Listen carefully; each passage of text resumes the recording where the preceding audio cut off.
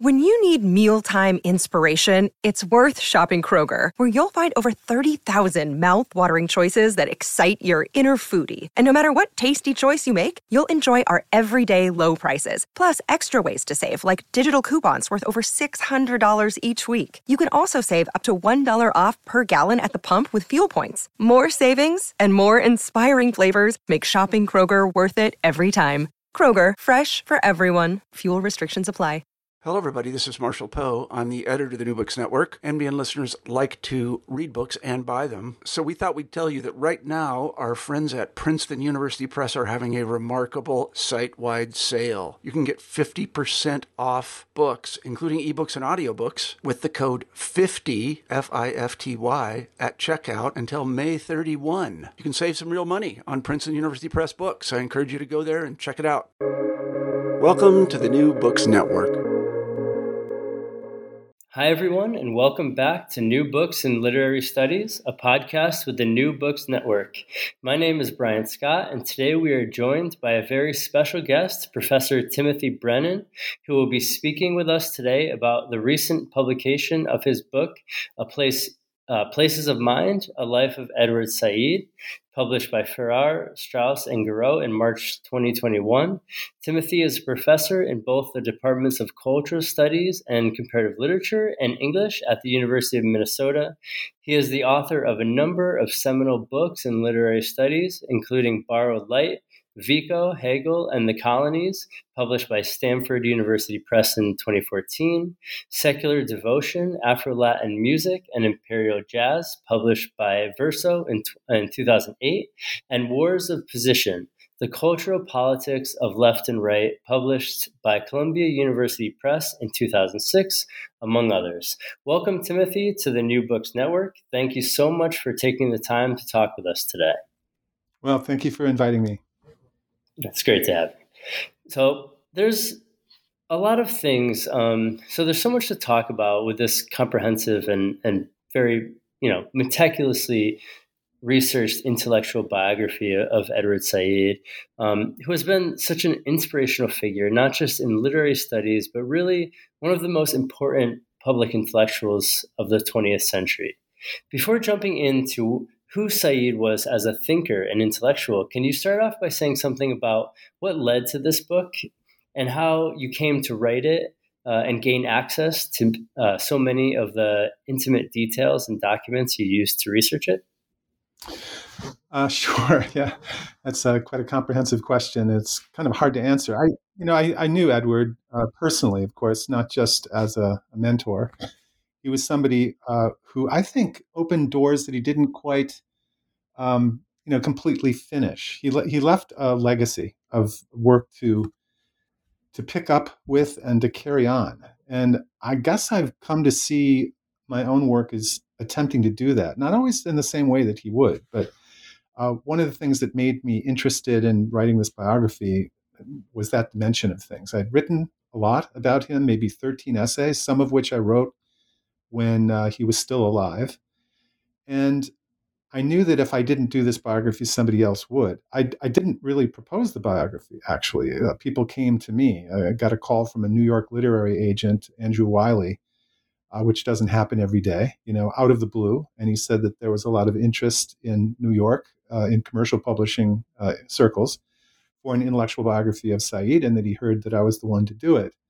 So I didn't know if I could pull off something like this. I'd never written a full-scale biography before, so I had to really think about it. But, I went forward for those reasons because I really felt committed, to his legacy. But I also wanted to capture the personality that he was, the performer of himself, in the public sphere, as well as the ideas that he, is so famous for having promoted. So the thing is that, of course, Said, as a very major figure, has been written about by a number of other people, not only me. But this was the one opening, I think, that the family of Said was welcoming. So they put me in contact with people who would not have spoken to other people who might be undertaking a biography. Hence, I was, given access to materials that other people didn't ever have or ever see. Personal things from the family archives, as it were. There is, however, a number of things that are available to the public that nobody's just taken the time before this to kind of work through. In my case, one of the materials that I found the most interesting were his student files at the finishing school in Massachusetts that he went to before college, and then in college and graduate school. You see this side of him there when he's writing applications that, as a very young man, you see a personality that is really completely missing from his autobiographical writing, in the New York Review of Books or in his memoir, Out of Place.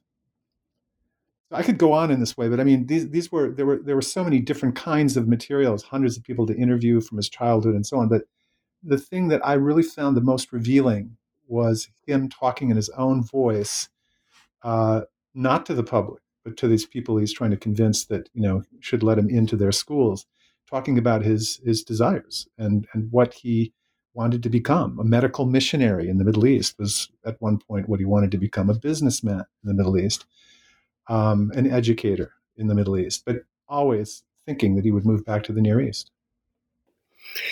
So did the family play a role in requesting you, or was that because of your previously established relationship? Was that I'm assuming when Andrew Wiley says that he's heard that I'm the one to do it, that it must have been a judgment that came from members of the family, probably his widow, Mariam, who was, needless to say, invaluable to me, as were all of his family, his sisters who live in Beirut, or his children. They're the ones who really were best poised to give me information that nobody would be privy to, and they were willing to. So I'm guessing, and it's only a guess, so I really don't know how to answer your question definitively, but my guess is that they probably asked around, they probably based what they decided on the public talks that I had given, and said that all things considered, I was probably the right one to write this biography. So I'm assuming that that's how it happened. Great. Yeah. So I mean, so like I mentioned, over email, I kind of want to focus a little bit on many of the things that that the book challenges, in its detailed and comprehensive research about kind of received knowledge about Said. So and specifically about his who he was, his relationship to certain fields and areas, and also his sort of intellectual development.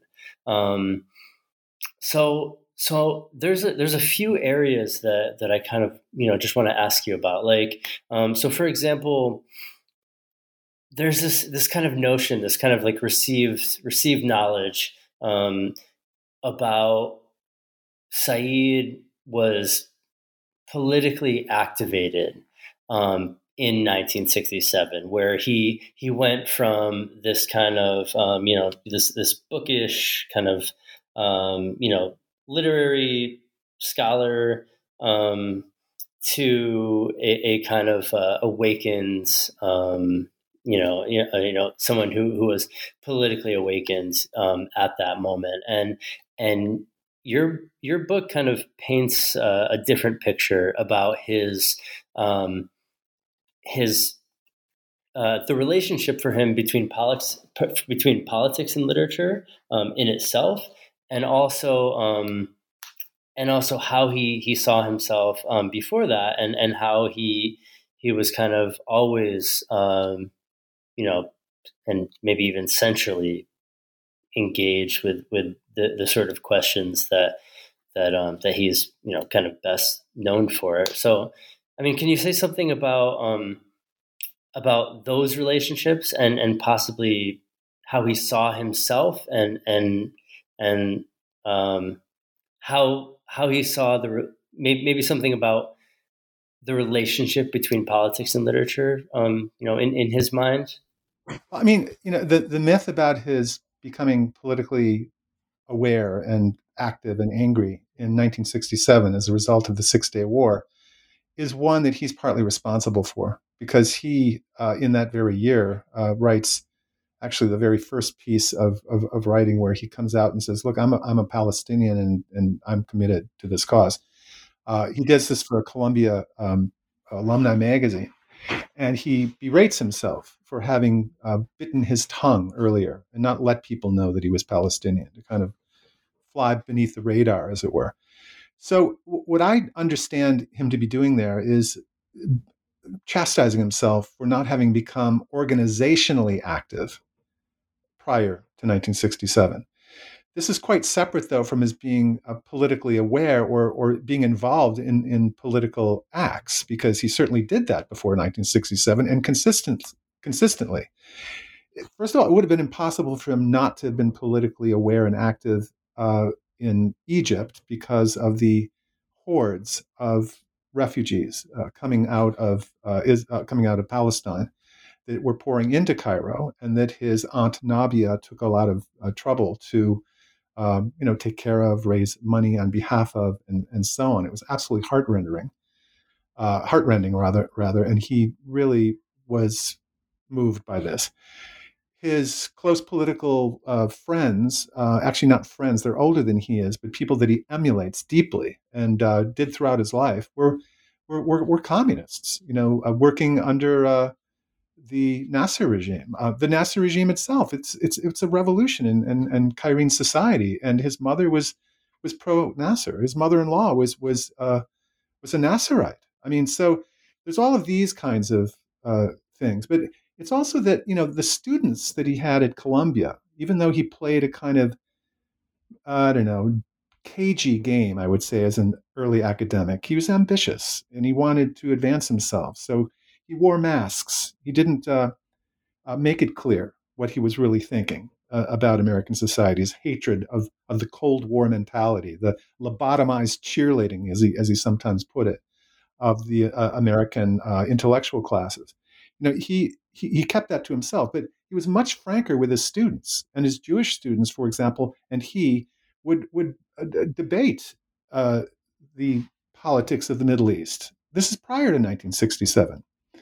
So when he was a student at Mount Hermon, right, the school that he goes to right before he attends college, right, a high school, he's speaking publicly about being a Palestinian. When you look at his student papers and his notes, it's very clear that he's systematically studying the relationship of politics and letters, that he's particularly drawn to people like Plato and Dante and Milton, the ones who are unashamedly didactic. He's very frankly embracing that. Swift, who he almost wrote a very, very large book on, and was really dedicated to in the early years when he was at school, when he was first teaching at Columbia, is a model of the writer as activist and politician, a diplomat, a counselor to kings. Ibn Khaldun from the Middle Ages, same kind of figure, right, with that same kind of joining together of the political and the literary. So the total picture makes it very clear. The only thing that changes in 67 is that Ibrahim Abou-El-Hod, who had been his friend for some years by that point, convinces him to get organizationally active in the AAUG. And he does, and then the rest is history. Great. So what would you say? What would you say that his relationship, how did he see the relationship between literature and politics? How much was he kind of on his own in that regard at the period when he started, even prior to Orientalism? How kind of out on a limb would you say that he was in that kind of in his understanding of how intertwined those Right. two things were? Well, this is one of his great accomplishments, and it only could have been somebody with his personality and rhetorical gifts who could have pulled it off. Edward Said was a child of the heyday of the anti-colonial liberation movements of the 1950s, 60s, and 70s. This is his point of departure, and this is his spirit. He's interested in the political control of states and the development of an underdeveloped third world. That's his project. The project that was perceived as being political by the cultural left of the universities beginning in the Reagan-Thatcher counter-reformation of the 1980s and thereafter was very different. It was a critique of modernity and the establishment of identity as the pole from which to enunciate one's political positions. These are very, very different, ultimately incompatible positions. So did he go out on a limb? Yeah, but he was careful about how he did it. He's the master of indirection and of mollifying language that can play a double game. The vague coinage was something that he could use to great effect to create symbolic weightiness to ideas like, affiliation, the anti-dynastic, the term Orientalism itself. These would be examples of vague coinages. These techniques are ones that he learned from literary criticism. It is Edward Said who is the one who's arguing that the vocabulary of the literary seminar room, like, the notion of representation or of narrative or the image, are ultimately political weapons in the sense that constituencies are built and movements formed on the basis of who tells the most persuasive story. And so he is constantly hammering away at the fact that, as he puts it in Orientalism, representation is not a reflection of the world, it's a part of the world. It's as much the world as things are. And this is a notion, this is a way of thinking that he entirely gets from his profession as a literary critic. So, on the one hand, he's thinking of the enormous political authority that can be granted to an intellectual in the European sense, if you will, right? That the grand sort of disengaged knower, right? The person with no political stake, the one without any direct political power, the one who is to be trusted because they know a lot, but what they don't know, they're curious about and open to, right? This kind of notion of the humanist intellectual is the very figure that he creates for himself. This is his persona. And it's the one that allows him, I think, to be listened to in so many different venues, partly because as a humanist, he's unthreatening. He's somebody who is not to be toyed with because he can run circles around you rhetorically. He can defeat you on the nightly news shows. This too comes from his art of speaking that he learned as a literary critic. To know something about the way that language creates ideas and ideas create movements. I mean, this is something that only literary critics properly study, right? The mischief that goes on as one finds coded ways to express their ideas in language. This is something that he's fixated on. More to the point, I think that he really uses these combination of theoretical notions that he studies as a literary critic quite consciously to create what he calls mass density and referential power, right? He figured out a way to put his finger on the pulse of the mainstream and to create a persona that people found popular and inviting and welcoming. And he built bridges among a variety of constituencies and therefore could talk to a number of different constituencies at the same time. Yeah, absolutely. And that actually reminds me of, a recent essay by, I don't know how recent it is actually, but an essay by Shamsuddin where he kind of engages in the debate that I was actually just about to ask you about, regarding Said's, I don't know if I would call it Marxism, but his affiliations in those areas, and it's kind of a it feels like a back and forth between Dean and Chibber a little bit, where Vivek Chibber is obviously dismissive, and Seamus Dean is arguing that it was a very, very tactical move on Saeed's part to kind of play those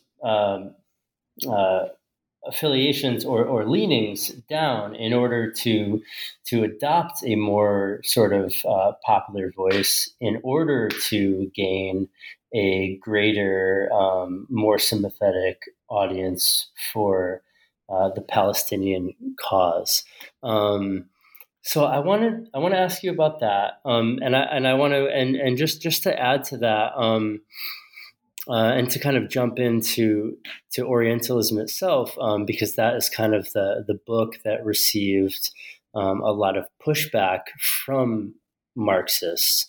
So I just want to ask you, because you spend a lot of time in the book developing and talking about his most lasting influences, which are, as you say, Gramsci and Lukács, and possibly to a lesser degree Adorno. I don't know if I don't know if you would agree with that or not. But can you say something about continuing with the conversation that we're having, but also say something about his relationship to Marxist thought and to those thinkers, and how that played a role for him intellectually, right. and maybe how he navigated that? Right. Okay. Well, look, it's a complicated question, obviously, but the one thing to begin with, I suppose, is to remind ourselves where Edward is coming from and what Marxism would have meant to somebody with his particular biography, right? He's thinking in part about the sectarian quarrels that are occurring among the various national liberation groups in the Middle East, in which Marxism played a very, very central role, obviously, but a Marxism that, from his point of view, was adopted too cheaply, right? That it became a question of kind of taking wholesale a body of thought from Europe that had not been painfully worked through and that had not been carefully adapted to Middle Eastern conditions. So, the very first faction of the PLO that Edward was drawn to, although he never joined it, was the PFLP, and this would be the Popular Front for the Liberation of Palestine, and one of their subgroups as well. But this is probably the far left. I mean, I know that this is debatable, and some people who know this history better than I have pointed out that maybe they're not the far left. But the point is that they're traditionally they're more traditionally involved in a kind of Soviet Marxism. This is what they're interested in, and what they take their point. That's their point of departure. So he's very attracted to this group, but he decides, I think, in time that this was not the way forward. They became sectarian within the PLO organization. They were not the kind of organization that was eventually going to prevail, and they were hostile to the idea that he was developing at the time, that really the way forward was not a military one, but one to win the moral high ground, much like the anti-apartheid struggle in South Africa. So he doesn't he veers away from that. So he's thinking, first of all, about the kind of tired and, from his point of view, entirely inadequate Marxism of the national liberation movements in the Middle East. He's also thinking about the purely symbolic Marxism of the American Academy. I mean, he once told me, I didn't include this in the book, but he'd say, Fred Jameson, that guy's about as political as that chair over there, right? That's how Edward talked to me. So, this turning of Marxism into a reading technique is something that he found anathema. So my argument would be that Edward was not a Marxist for a number of reasons. partly because he's too interested in psychology and the psychoanalytic to be one, partly because he has a liberal political strain within him, that is, a hatred of any system and a kind of revulsion of being tied to the discipline of a single political organization, right? So there's those kinds of factors in play. But when all is said and done, when you look at the force of his intervention in the period in which he was an intellectual, he is revitalizing and bringing centrally into the discussion Marxist intellectuals and making it okay for the highly professionalized and ambitious students and professors to talk about these people in the same way. He makes it okay to do this, right? By talking about Gramsci and Lukács in the way that he does, the way he talks about Raymond Williams, the way he talks about Lucien Goldman. Then there's the political inspirations of his life. I've already mentioned that, the two or three people that are the closest to being those that he emulates. In fact, he even feels himself inadequate in the face of, because he didn't martyr himself the way that they did. He didn't give up his what is it, the perks and the fame that he had in his career in order to follow the political path that these people did. They're all communists. So, I mean, it's a very mixed story, and he's often criticizing Marxism from the left rather than the right. So there's no doubt in my mind that it's a very complicated situation, but he's definitely, I think, in a period of post-structuralist hegemony, telling the world that it's much better to talk about issues of class and of humanism and of political mobilization and of liberating the oppressed. And this is something that brings him constantly back to thinkers who are Marxist intellectuals. He also, I think, incorporates at the level of methodology some of their claims, very much so. Ideology critique is a very, very important part of what Edward is doing, and he's getting it from these thinkers. The study of geography, the relationship of geography and language in colonial encounters. These are things that he's getting from these Marxist intellectuals. He does a class analysis later in his life of the Arab states. So there's many more things to say, but that, I think, is how I would put it right now. Okay, yeah, absolutely. So I'm also interested in some of the other intellectual lineages you outline in the book. So not only his kind of vexed relationship with post-structuralism, as you just mentioned, and so-called high theory, as well as what became later post-colonial theory. But I want to actually ask specifically because this name comes up a lot with Said and with his intellectual lineage, Vico. So since I figured you'd be a good person to ask since you've written a book on Vico, so I was wondering if you could just explain or elaborate on what Vico did for Said. Why is there this affinity, and what role, if any, did this have to do with Said's kind of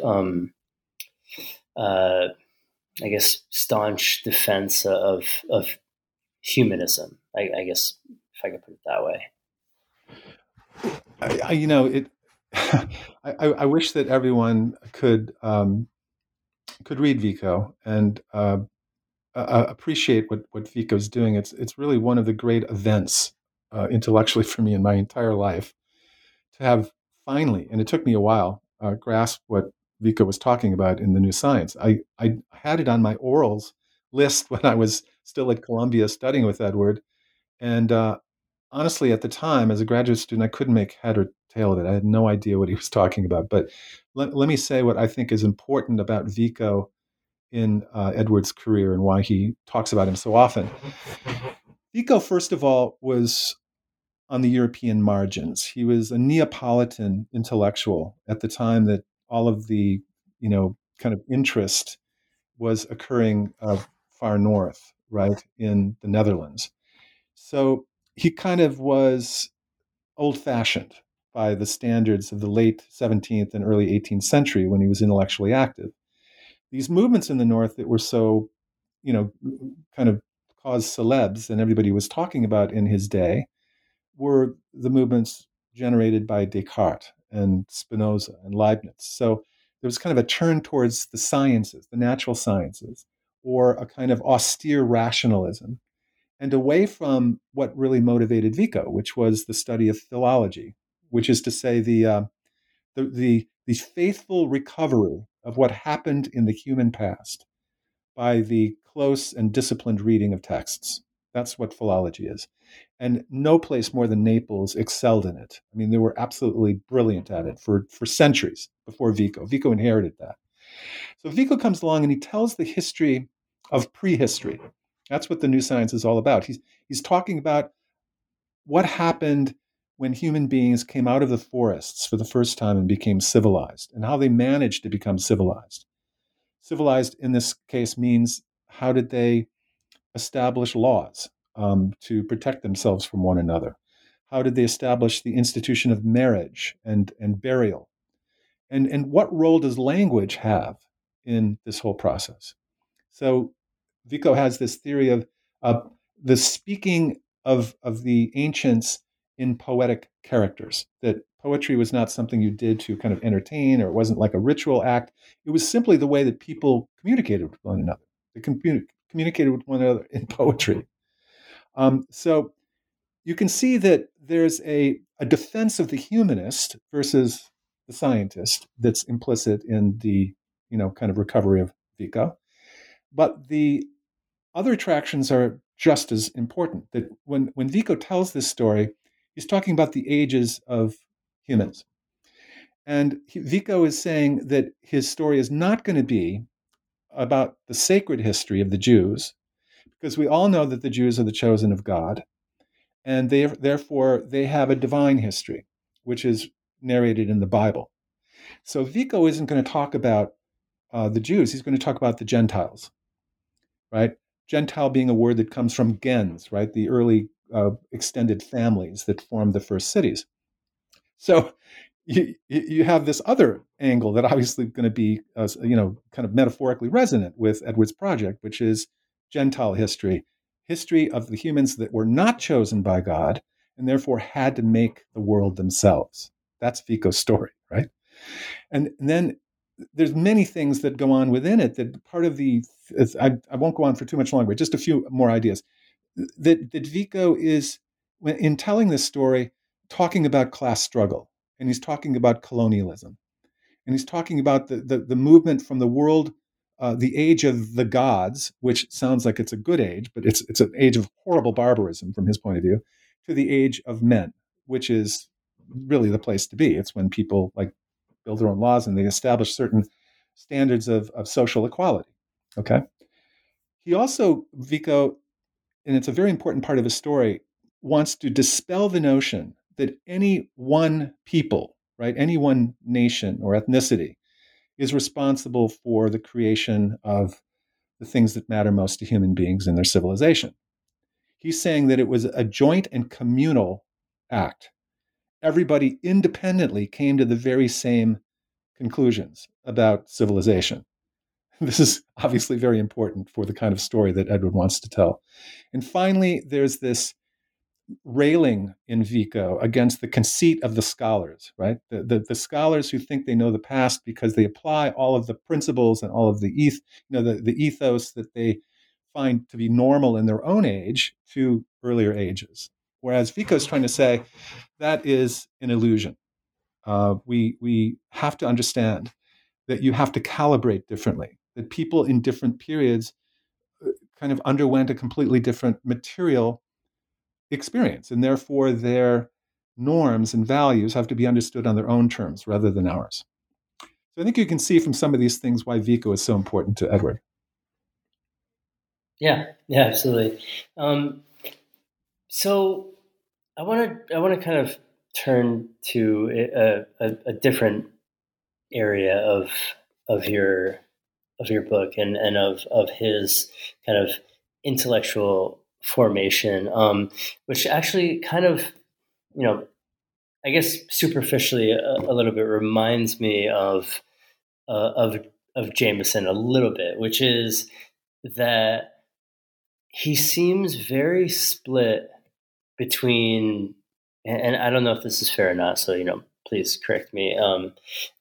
But he seems very split between French and German thought. So kind of or contemporary French and German thought. So semiotics and structuralism on the one hand, and kind of Marxism and dialectics on the other hand. So there's this kind of dual sidedness that you don't see in that you see often in very rich thinking. I guess is how I would put it. But for Said, there's another very important element that you spend a lot of time on in your book, in his and perhaps the most formative aspect of his intellectual identity, and that is, as you say, he was very consciously an Arab intellectual, and so this is also, as you mentioned, one of the most missed points, that critics miss about Orientalism and kind of where it fits, and kind of like the realm that he was working within, the space that he was in at the time was very much that of this kind of these Arab intellectual currents, and that seems to me to bring out a lot of the as you said before, it's not just representation isn't just a thing that you study. It actually is part of the world, and for an Arab intellectual, it would have much more wide ranging impacts. What representation can do it, and the impact that it has. It takes on a kind of activist conversation if you look at it that way. So can you say something just about something about how he saw himself as an Arab intellectual, and kind of what this meant for his work, for him and his work? Yeah, he is not only by the fact that he is, of course, ethnically an Arab and grew up in Cairo, not only by the fact that his entire life corresponded to the rise and consolidation of the State of Israel, or that he had his professional life in the United States, where Israel's main abettor could be found. All of those things would lead him and many other people in a similar position to question their own identity, feel ill at ease in their identity in these hostile surroundings. And that was certainly a part of what made him a conflicted man. But I think that it's important to notice that there are things that have nothing to do with his identity, that have more to do with his psyche and his personality, that contributes to this issue of, I wouldn't so much call it a confusion of identity as I would a feeling of being torn and unresolved and unfulfilled, a constant burning drive to be something else, the need to change one's conditions of existence simply because one is unable to stand the lack of change. I mean, there's things like this that I think we need to take account when we're talking about Edward. But the point is that Edward was given famously a Western education, but he was surrounded by some of the most influential Arab intellectuals of the age. They were close family friends. They were people whose homes he stayed at. These were people he would debate things with over dinner as a very, very young man. There are people who opened doors for him at universities in the Middle East and in the West um, at a later point in his life. So I'm talking about the great, anti-communist right-wing Lebanese diplomat Charles Malik, a powerful intellectual, studied with Alfred North Whitehead in England and Heidegger in Germany. I'm talking also about Konstantin Zurek, the person who coined the term Nakba, the disaster, which refers to the founding of the State of Israel in 1948, who wrote a very, very powerful book on the Nakba that is an attempt to sketch out a kind of political program and plan for the Middle East and how it should orient itself towards the West, what it should take from the West, and what it should not. So he's involved in this way and through such figures in the traditions of the Nahda, right? The Enlightenment, you might call it, right? The Arab intellectual movements of the late 19th century up through the 20th century that are constantly focusing on the need to not only understand but to appreciate Western culture and to take certain elements from it, particularly science and rationality. But by the same token, Edward is very, very keenly aware that when it comes to literary science, when it comes to the language, in fact, of Arabic, that the Arab intellectual has certain advantages over the Western intellectual. That especially in the medieval era of the great Arab awakening and the translation of the Greek classics that created the Renaissance ultimately in Europe in time. I mean, he's thinking that there are these resources that Arab intellectual life presents one with that need to be cultivated and mined. So he systematically studies these intellectuals who are the ones influenced in his own day by the Nahda, Clovis Maqsood, for example, or Albert Hourani, or Abdallah Laroui, and others.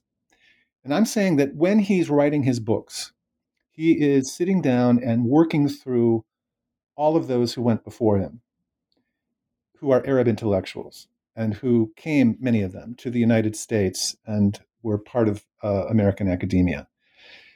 I wouldn't say that he copied them, but he was aware of their work, worked through it, internalized it, and it guided him. In the case of Malik, the argument I'm making is that almost every major theme in Edward's work was derived from Charles Malik, which is quite surprising when you find how politically opposite they are to one another.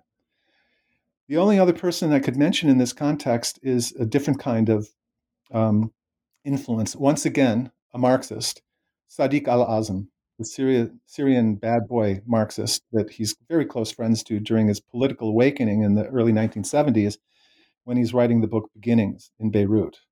And if you're looking for a book by Edward that really is about the Arab dilemma, about being an Arab intellectual, it's Beginnings. It's not Orientalism.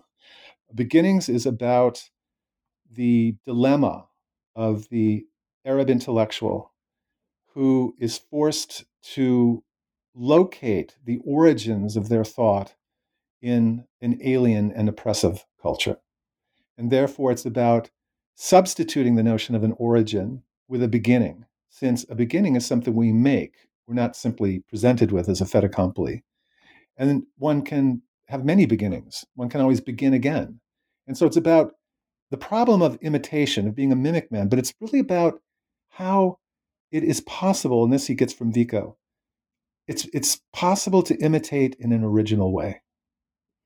And he's really, really looking at this period of his life. This is the early 1970s. Beginnings comes out in 1975. He's really, really looking for something that resembles an authentic and indigenous Arab intellectual lead. He's trying to formulate that. And Beginnings is probably his most serious effort at that time. So a lot of what you just said, and a lot of those links are often really surprisingly overlooked in at least all of the conversations about Said that I've come across, and in terms of books about him or essay collections. Why do you think? Is there a reason why those links and those lineages are kind of missed? Yeah, I think there's very sorry, I'm sorry. No, go ahead. And I mean, it's just a rehashing of kind of the same a lot of the same points about Said, and no one seems to really be looking for Well, them. yeah, I mean one of the downsides of the mastery of cultural assimilation that not only Edward but some other immigrants display, right? This absolutely pitch perfect performance of being an American that Edward could do, and he was American. He was born an American. This is something that a lot of people didn't know either. That by virtue of his father's American citizenship, who had come to the United States during World War I to escape the Ottoman draft, at the time, the children of such people, even if born abroad, as Edward was, um, could become American citizens. So he was an American citizen even in Cairo, which made him kind of an outsider, and along with many other dimensions of his personality and background there, as well as in the United States. He wasn't at home really in Cairo any more than he was at home in the United States. But so one of the reasons people don't look for this or don't really grant it is they don't see him that way. They see him as an American. They see him as an American who has an affiliation with or a political commitment to, kind of a projection upon a reality that by name and by heritage are his, but which aren't really his, right? So this ability to mask the degree to which he was an Arab man. I mean, this is a person who would speak in Arabic in his sleep, right? This is a person who could converse in Cairene or Palestinian Arabic to friends, and did constantly. In fact, got angry at those who knew Arabic who would speak to him only in English. So, these are the sides of him that he would not let be seen by other people, or you'd have to be privy to, his life in a way that many people were not, who followed him very closely and considered him friends. I was a friend with Edward, but so was 1,000 other people. He's very, very convivial, and remembers everybody's names and their partners' names, and he's that kind of person. So he's making everyone feel that they're very close to him when he's really only letting you see what he wants you to see. So that's part of my answer to you. But the other answer, so people don't suspect it. But I think the other side of it is that people just don't know the material. I mean, you'd have to go and read his correspondence. You'd have to go read his school essays or his applications to university. You'd have to talk to people who knew him in Beirut in 1972. You'd have to know certain essays that he wrote only in Arabic. I mean, one of the most important essays of his entire career is written in 1972 in English. He wrote it in English. It was translated by others into Arabic. He could have written it in Arabic, but he didn't. He wrote it in English. And it is kind of the dry run of beginnings, and it is all about us, where the us refers to the Arab intellectual. And he's writing he's attempting in this essay what he calls a psychohistory of the Arab mind, which is a very interesting thing for him to say, since he's so witheringly critical in Orientalism of the pro-Israel hacks who are busy trying to psychoanalyze the Arab mind, as though there were only one, right? This kind of reductive way of talking about the hidden terrorist instincts of the Arab personality, and so on and so forth. This is a funny thing for him to be concerned with, but that's exactly what he's doing. He's and exactly what he says he's doing. So if you're familiar with this kind of material, of course you would look at these other influences. And it's not that it's not alluded to. I mean, if you look at the article, his kind of coming out essay that he wrote in 1967 for the Columbia Alumni Magazine, he talks about his influences very openly, and they're all Arabs. So it's funny that as you point out, that people haven't taken him up on that or followed through on that. But that is there's a very fantastic book, by the way, that's just come out that explores the relationship between Said and Charles Malik. That I have to call Wallout. The guy's name is Walhout. Great Hout. A very good book. So people are beginning to do it now, but yeah, it hasn't been done for a while, and I think it's really mostly just not knowing the materials. Yeah, absolutely. Yeah, that's really interesting. So I guess building off of that, what would you say is most misunderstood about Said? Just in terms of not just even in terms of his like intellectual biography, but just Right. as Well, I think discover. I think that the way I'd answer that is this: he's somebody who obviously had many different audiences. Um, he is a best-selling author and an award-winning author, but he's also writing the kind of material in one part of his career that only some of his readers care about, and that he's writing things in other parts of his career that only some of his readers care about. It's very hard to find somebody who really cares about all of it equally. So, given that that's the case, so in other words, he's appealing to people who are high school students in Israel. He's appealing to people who are in Palestinian, solidarity organizations. He's appealing to area studies specialists who are historians and not literary critics. And obviously, he's appealing to a lot of people who read literature for a living, humanists in the university. So there's lots of these different constituencies. Sometimes he's talking to people who are just from the Middle East, who want, their side of the story told, or to see kind of brought back to life again, the world that has now vanished in Jerusalem and Beirut and Cairo back in the years that he was living there and that he captured so well in his memoir. So, you've got all these competing constituencies and they're not all seeing it. So I would say that most people, when they think about Edward Said, would think about a literary critic on the one hand, or they'd think about somebody who is a very, very effective public spokesperson for Palestine. And they would judge him, I would say, on the basis of the one or the other. So I think what they're missing is that Said's great achievement was not in either of these areas. He's very accomplished in both of these areas, but that's not his achievement. His achievement was to bring an image of the humanities into the center of the political discussion in the United States. He creates a discourse that people can understand, that shows why the humanities matter and why it is the figure of the intellectual. And here I don't mean professor.